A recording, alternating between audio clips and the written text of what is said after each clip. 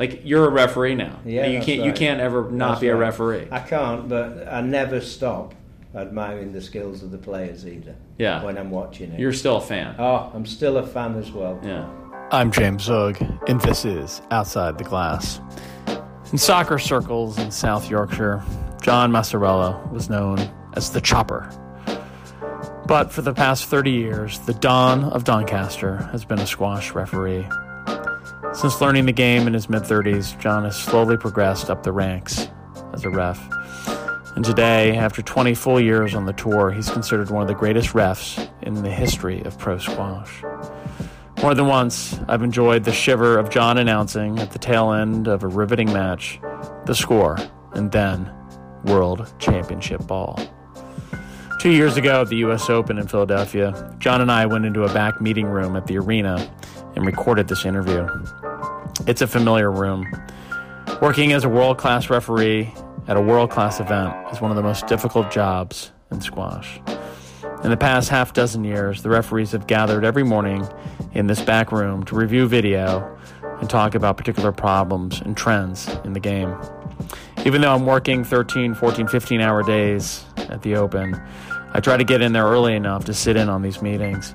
I find them incredibly interesting, going over the nuances of a particular let, stroke, or no let, and they mix in a fair amount of giving stick and joking around. The referee cohort is underappreciated. They all have regular day jobs, and yet they work so hard at their craft.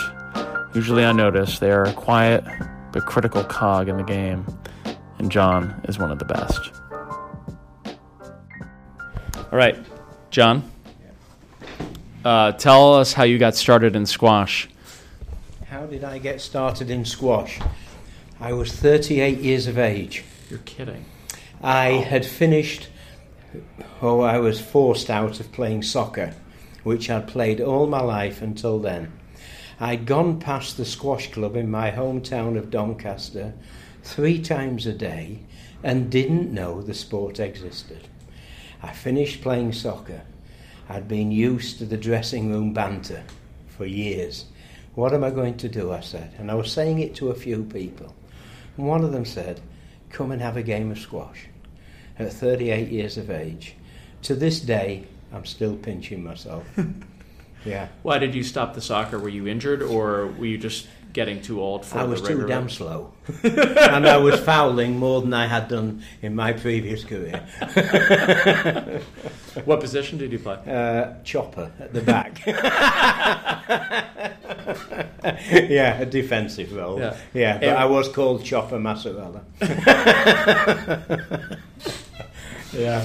And you had grown up playing football, and all through your childhood to adulthood, and obsession. I was obsessional with it, football. Yeah. Do you have a professional team that you dreamed of playing for, or follow closely? I got so far actually myself till I was 18 years of age, and then suddenly I was a defender, remember, and I was playing in under-18s for my team, who were in the 3rd division of the Football League then.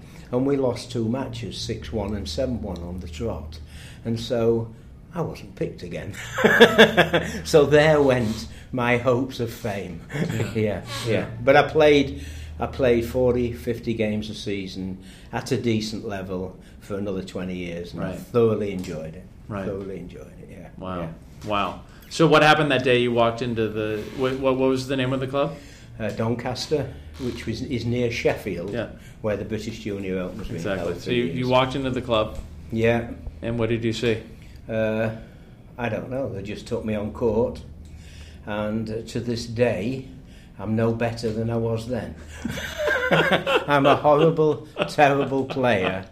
But a bit like refereeing, I'm a good operator. I always play people who are not better than me. Right. So you might win a couple of points. Yeah, that's right, yeah. And so, I played... Did you fall in love right away? Yeah, I did. Yeah. I was bugged straight away, and I was thinking, where have I missed this for all these years? Yeah. And within 18 months, 2 years... the club was crowded with local tournaments within your own players, and people were arguing, they were begging for referees, and I just don't know. Had you ever refereed football or any other sport? No. You hadn't thought, oh, I love football, I'll be a referee?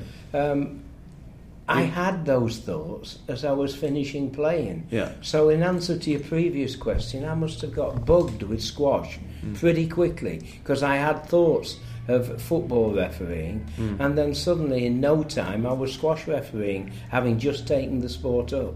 Wow. Within the club.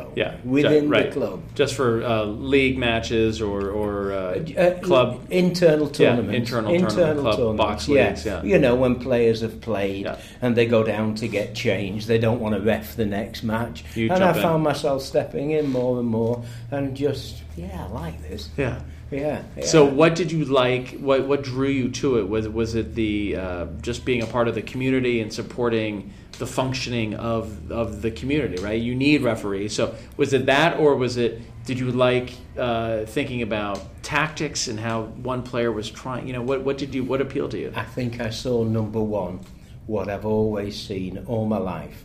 I've been self-employed for 45 years now and still going because I love it all. I saw the challenge. In refereeing, and I thought, it's hard. And you like that. Yep. If it was easy, you wouldn't have fallen. Every day I get up now, I want a challenge. I want to take something on, and that's what got me going. The challenge of squash refereeing, because surprisingly, I didn't know much about squash, did I? But straight away, I saw, by gum, this is a difficult sport to referee, and you are involved in it. Right. You're not a tennis umpire. You're not a golf referee or something. Yeah. This You're in absolute involvement and this challenge bugged me straight away. Interesting. Yeah. So, what year is this that you started? That would have been nearly 1990. Mm-hmm. Yeah. And then, how quickly did you go beyond the club? In terms of refereeing? I know when I did. I started in 90 and I was in the club for 4 years, 1994. Only doing the club for 4 years? Only doing the clubs, but there were these sort of tournaments. There were some external tournaments coming in, the Doncaster Open and what have you. Yeah, right. And suddenly I started seeing the likes. This is a men's tournament. I started seeing the likes of a 12-year-old James Willstrop and a 14-year-old Nick Matthew coming to it. So, without going out of the club, I was getting exposed. A level of refereeing, and it was just getting me, And then I did the qualification in 1994. For the British Open? No, just a qualification. Oh, you did to get certified, to be an official referee. And did you find that hard or easy or awful? daunting? I couldn't. I think I failed the written paper, and I think it was doctored for me because they saw I wasn't too bad on the balcony, but what I'd written was a bit below par. Yeah. So when you joined in on the larger referee group, that cohort, how many referees were there, say, in Northern England or in England or in Great Britain? Well, the process was I started refereeing the local league games with other clubs in the club, and then I went out into the county of Yorkshire. Well, if you were refereeing Yorkshire League then, you can imagine the quality of players who were about. PJ was playing for a club, Simon Park was playing for a club, and down it was real quality. Crazy, and so I was learning my trade very early, and at that time I started to run the first team in my club, which was in the Yorkshire League. So I suppose I was getting to know people as well. Right. So it was becoming quite social for me as well. Yeah. Because as we know, any sport is no good, just the sport, and no social. That's right. They both go hand in hand for anyone to enjoy any sport. Exactly. And that's what got me going, And so So you were traveling with that team every Tuesday or whatever? Wednesday night. Every Wednesday night. Within a 40-mile radius. Right. And so I was getting to know people. All these clubs and all these people. And you're sort of David Campions, who was a good quality player there and what have you. Yeah. And they were beginning to see me refereeing the 4th and 5th string on an outside court as well, helping out. And so without knowing it, I was progressing. Right. But that wasn't what I was looking for. I was just enjoying what it was all about. That's right. And within that period, 1994 to 1999, when I went to the British Open in Aberdeen, I wasn't looking to achieve anything. Yeah. I was going with the flow. And it was just happening for me. Into the Yorkshire League, then becoming a national referee and doing a lot of refereeing, but never once was I thinking, I probably didn't even realise there was all this ahead. Right, yeah. So I wasn't looking for it. It happened. Very organically, Yeah, it really did, because of the love of what I was doing. Right, yeah. And the people. So you went to Aberdeen in 1999. In 1999, so what was I was like? appointed there by England Squash for the first 4 days to do the Masters tournament. Okay, right. I think there were 1 or 2 higher ranked English referees who'd put a word in the ear round and about, and I was lucky enough to get taken off the Masters after the first 2 days and come into the qualifying matches. I was lucky. I think I was being helped by some other higher-ranked English referees. Say, have a look at this guy, and I got assessed. And then they decided to put me on a first-round match with, I think, Thierry Lancou, Riding, Bolarossi, something, those sort of matches. I got a second-round match. Then they said, I got my flight home. Can you stay? Can you stay for the next day? I thought, what are they going to give me here? Are they going to give me a quarter-final of an age group? And they put me on a quarter-final match of Del Harris and Barada. Wow! I didn't really know the background to these players or anything. Yeah. And it's probably a good job I didn't, because I'd have probably turned around and ran, And really, I can't just think of how I refereed that match. I'm sure I don't really know what was going on. Yeah. But I suppose I always had that little skill of being able to get through tight situations without showing myself up. So what happened in that match? Barada won. I think at that stage of Del Harris's career, it may have been going to be a little bit one-sided. But I don't think I was even a national grade referee. And so to get a quarter-final of the British Open, everybody was looking at me. And without me doing anything, I got noticed, didn't I? Right. Yeah, right. I got noticed. And then what happened? Then it started accelerating. And 1999, and then I refereed the women's world teams in Sheffield as just an ordinary referee. I got noticed again, and I was appointed onto the World Tour in 2001. Really, only 2 years after sort of doing being any noticed. pros, right? Yeah. But I was lucky in, as I said earlier, there was high quality Yorkshire League every Wednesday night. There was a bit of Super League on a Monday night, 3-man teams. That was very strong squash because there were a lot of world players based in England at that time. Right. So, and then the Tuesday night there was the Premier Squash League, and where I lived in central Yorkshire, Duffield, Nottingham, Manchester, Pontefract. I was lucky. I had all those sort of benefits, Harrogate, and I had 1 or 2 or 3 senior referees in England who I still say I was perceptive enough to pick the good bits, what they'd say to me, and just think, well, that doesn't quite suit my refereeing. I do say for an up-and-coming referee, you've got to take your opportunities, number 1, and number 2, you've got to listen to everything you can, watch everything you can, but you've got to be perceptive enough to pick the right bits. So who were some of the referees when you started refereeing those pro matches? Who were the sort of leading guys who had been doing it? Yeah. In England, Tony Parker, who sadly died a couple of years ago, great mentor to me.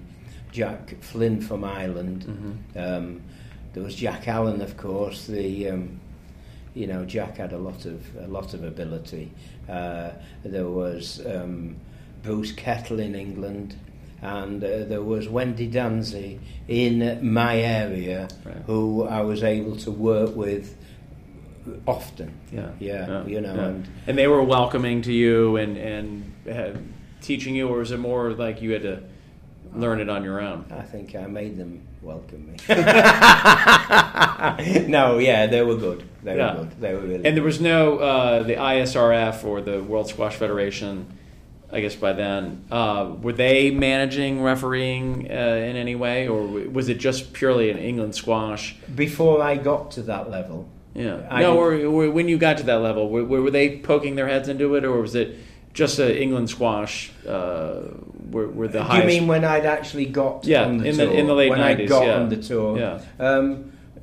World Squash was, they were involved, but, referees in the World Squash were so far-flung. You had to learn a lot yourself. Right.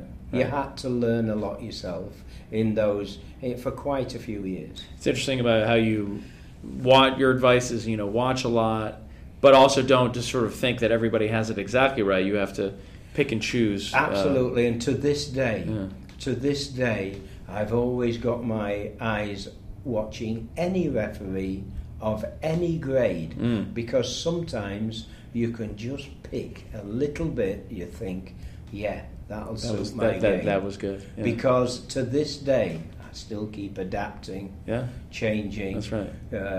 Saying different things, Yeah. and a lot of it I've pinched from other people. Yeah, that's right.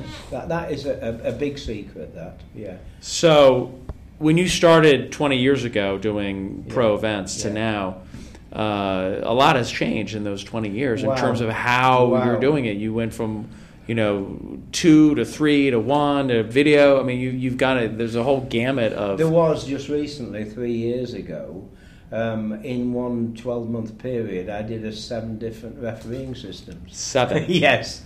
In 1 year? Yeah, I did about 7 different systems with different things. I was dizzy. What's coming next? It was really strange.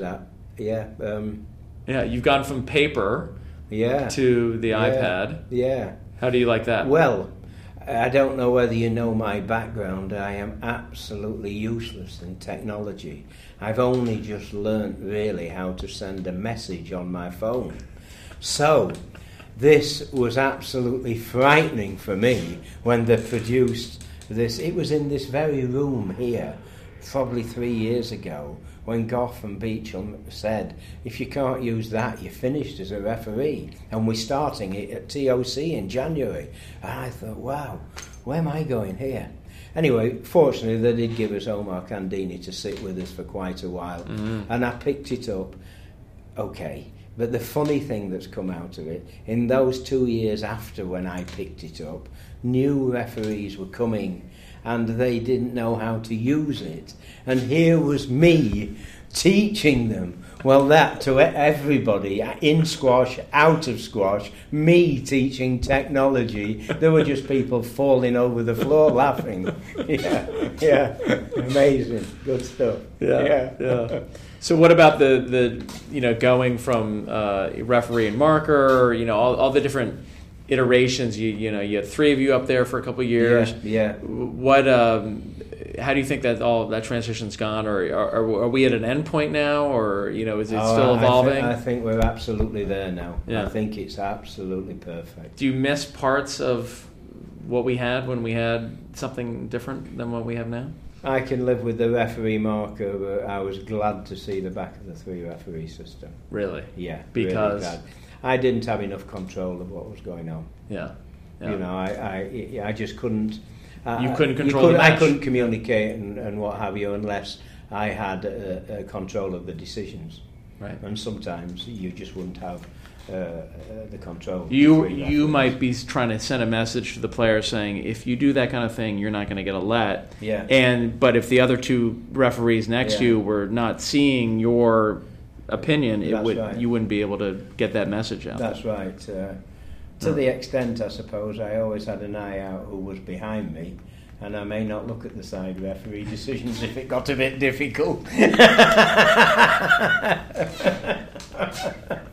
I think I was known a little for that. That was definitely a stroke. We all agree. Yeah. The bit I did miss out about in the earlier years, when we had no squash TV, when we didn't have these meetings and the player liaison contact and what have you, the big way I did learn was whatever players would be telling me off court. One on one. Yeah, if players came to me, I was hungry. Yeah, I was hungry for. So you wouldn't reject that. Am. Yeah, no. You would say, "Let's talk about this. Yeah, what are you seeing?" If players come to me now and want to throw something at me, it's like gold. Yeah, because these guys, they know what it's all about. That's right. Yeah, and that was the only way to learn previously in a pretty unofficial way. Yeah. We're doing it more better with the analysis and the instruction and discussion now on a regular basis, but that was really good. But it still is. If two or three players think a certain thing, they're not far out. They're not far out. Well, and the game's evolved quite a lot. So you can't be static in your knowledge because the game is really tremendously changed. I do a lot of mentoring and assessing and what have you, and I sometimes frighten referees off when I say, look, I think I might know about 60-70% now, and they're like, well, where am I then? That sort of thing, but. It is truthful that. Yeah, it right. is truthful. You must never think you can stay as you are and keep up with it. You've got to keep researching, thinking, working at it, watching it, and trying to move forward all the time. When you watch as a fan, as a pure spectator at a match, are you always sort of thinking now about the refereeing and what's happening? Absolutely. I've hardly missed a match this week. Right. I just keep watching. You keep watching on Squash TV or live if you're at the tournament or wherever. Like you're always kind of like you're a referee now. Yeah, you can't ever not be a referee. I can't, but I never stop admiring the skills of the players either. Yeah. When I'm watching it. You're still a fan. Oh, I'm still a fan as well. Yeah. I love what I see as well. What's your favorite match? In terms of that, not in terms of like how well you refereed it, but just in terms of the fact that you were the referee of a great match. Do you have a match like that or a couple? Yeah, there was a final in, it might have been the World Open final in Qatar with Nick Matthew and Rami. Yeah, and probably the previous day, the semi-final of Mohammed El Shabagi and Nick Matthew as well. They were real high-profile drama matches, and that for me is great. Yeah. And you want to be in the middle of that. You're happy to be in the drama. Yes, I do. Yeah, I think it's great. I've got the best seat as well, haven't I? You do. I've got the best seat in the house. Yeah. And, the challenge, watching it. Yeah. I never grow tired of it. Yeah. What's the match that you hated the most? The match that you felt you hadn't handled right, or? Oh, I can tell you that one. It was very early in my career. Qatar second round match. John White and Paul Johnson. John White just mincemeated me, and rightly so. It was awful. I didn't do very well at all. I reckon I could count 4 or 5 matches like that in the 19, 20 years. But as I say to any referee, that is going to happen to us all sometime and somewhere. The big thing that comes out of these matches is, does it make you a better referee? Those sorts of matches are essential in the journey as a referee. They are absolutely essential, and you can turn them into pluses. So what happened in that match? Were you making calls that you realized were incorrect, or was John sort of pushing you, getting you riled up, or what was happening? No, I was just inexperienced. I did learn a big thing on that particular night in Qatar. I'd done my quota of 4 or 5 matches, and I'd had 1 or 2 tough ones, and the referee went ill, and I took on this match at 10:30 at night. And you were tired. And my guard was down, and I didn't fetch it back up. I went in complacent, and that's a thing I'll never ever do again. I learnt that early in my career. No, the players just eventually got irate because they knew I didn't know what I was doing. And it was as simple as that. I don't think I did in the end. Yeah. That's funny. Both of them are here right this moment. That's right. And I've spoken to them both about it many times. And nicely, neither of them remember it. Or they don't tell me they remember. They don't tell me. Who won the match? Johnny White. Yeah. That's funny. Yeah. So you've had your best and your worst in Qatar. I have. In that stadium. Yeah. I suppose I've had best and worst everywhere, actually. Yeah, but, I'm sure. Right. Yeah, because it never... Every match is a new match. Yeah. The sooner you remember that, Yep. it helps. Yeah. Never be complacent. Yeah. Yeah. But I'm a great student of watching it all and watching the day after, and could I say do you go back now that there's Squash TV? Do you go back the next day and watch the match that you refereed? Yeah, and when I go home as well at night when I finish work. Do you? I don't sometimes have I watch an awful lot. Yeah, I watch an awful lot. So you go back to your room and you relax by going through the match. Not straight away, because 2 or 3 matches. In a day, it takes a toll on you, and I don't think your state of mind is quite right or clear or sharp enough. I think a beer or 2 is the better thing to do at that stage. Yeah, and maybe the next morning and what have you is to just study it and see, go through it. Yeah, where and what. Yeah. To be a great referee, you need to be a great student of the game. Oh, absolutely. Yeah, Right. I mean. I think I'd be not very good at all as a coach. I don't think Really? I don't think refereeing and coaching. No, I think you could get mixed up in it all. No, I don't think I'd make a good coach at all. Interesting. You know a ton about the game. I do, but I still don't think I'd know. I wouldn't have the patience either. I know that. You would need to be patient at that. But you seem very patient as a referee out there.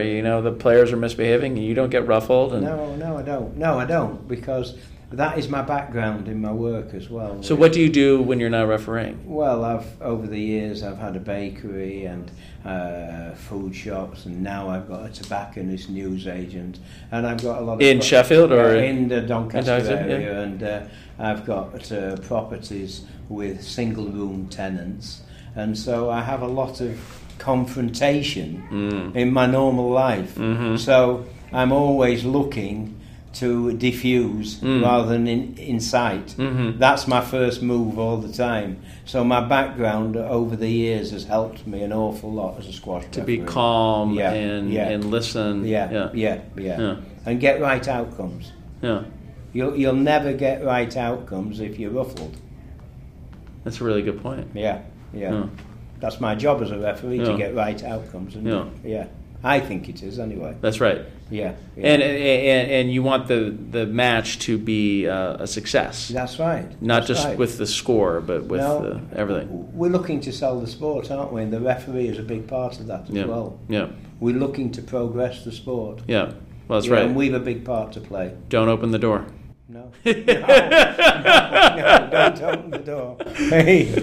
Stop the discussion. Continuous play, right? No, and again, the other big thing is you really have to have good powers of concentration. That's why it's hard to do more than 1 match a day, let alone 4 or 5. Yeah. It's draining. But you are called upon to do a lot more than that early rounds, But you have to be prepared for everything going into those matches. You have to. I like to know in good time which matches I'm refereeing, because obviously I've got a fair bit of knowledge of what players, how they play, what they say, what they do, and I like to be fully prepared for all that. And Will you watch video of matches knowing who's playing, or you don't have enough time to do that? I don't have enough time to do that. But you would like that if you could. But I've got quite a good library in my mind of how a player plays, how he reacts, where his levels of emotions are, and what levels of discipline I have to use with different players. Yeah. There are different levels. You can make or get different players to respond in different ways, how you manage them. So the worst thing for you is to referee a match with a player you've never seen before, because you don't know who they are. Correct. And it's much easier, even if it's a quote difficult player. Correct. Because you know them, you've refereed them That's before. Right. You've seen them on Twitch right. TV. Yeah. You get somebody brand new, you're like, whoa. Yeah. And I suppose again I am a bit lucky in that I'm in contact with them more than a lot of referees. Yeah. So because you're in Europe. Yeah, that's right. And on the tour. Right. And I see their continually evolving these players, right. And I'm in touch with it. Yeah. Outside the Glass would like to thank our producer Grant Irving and all our loyal listeners who have reviewed and rated the podcast, shared their enthusiasm for it on Facebook, Twitter, and Instagram, and more importantly, has spread the word by talking about Outside the Glass with their squash friends. And may all your Knicks roll.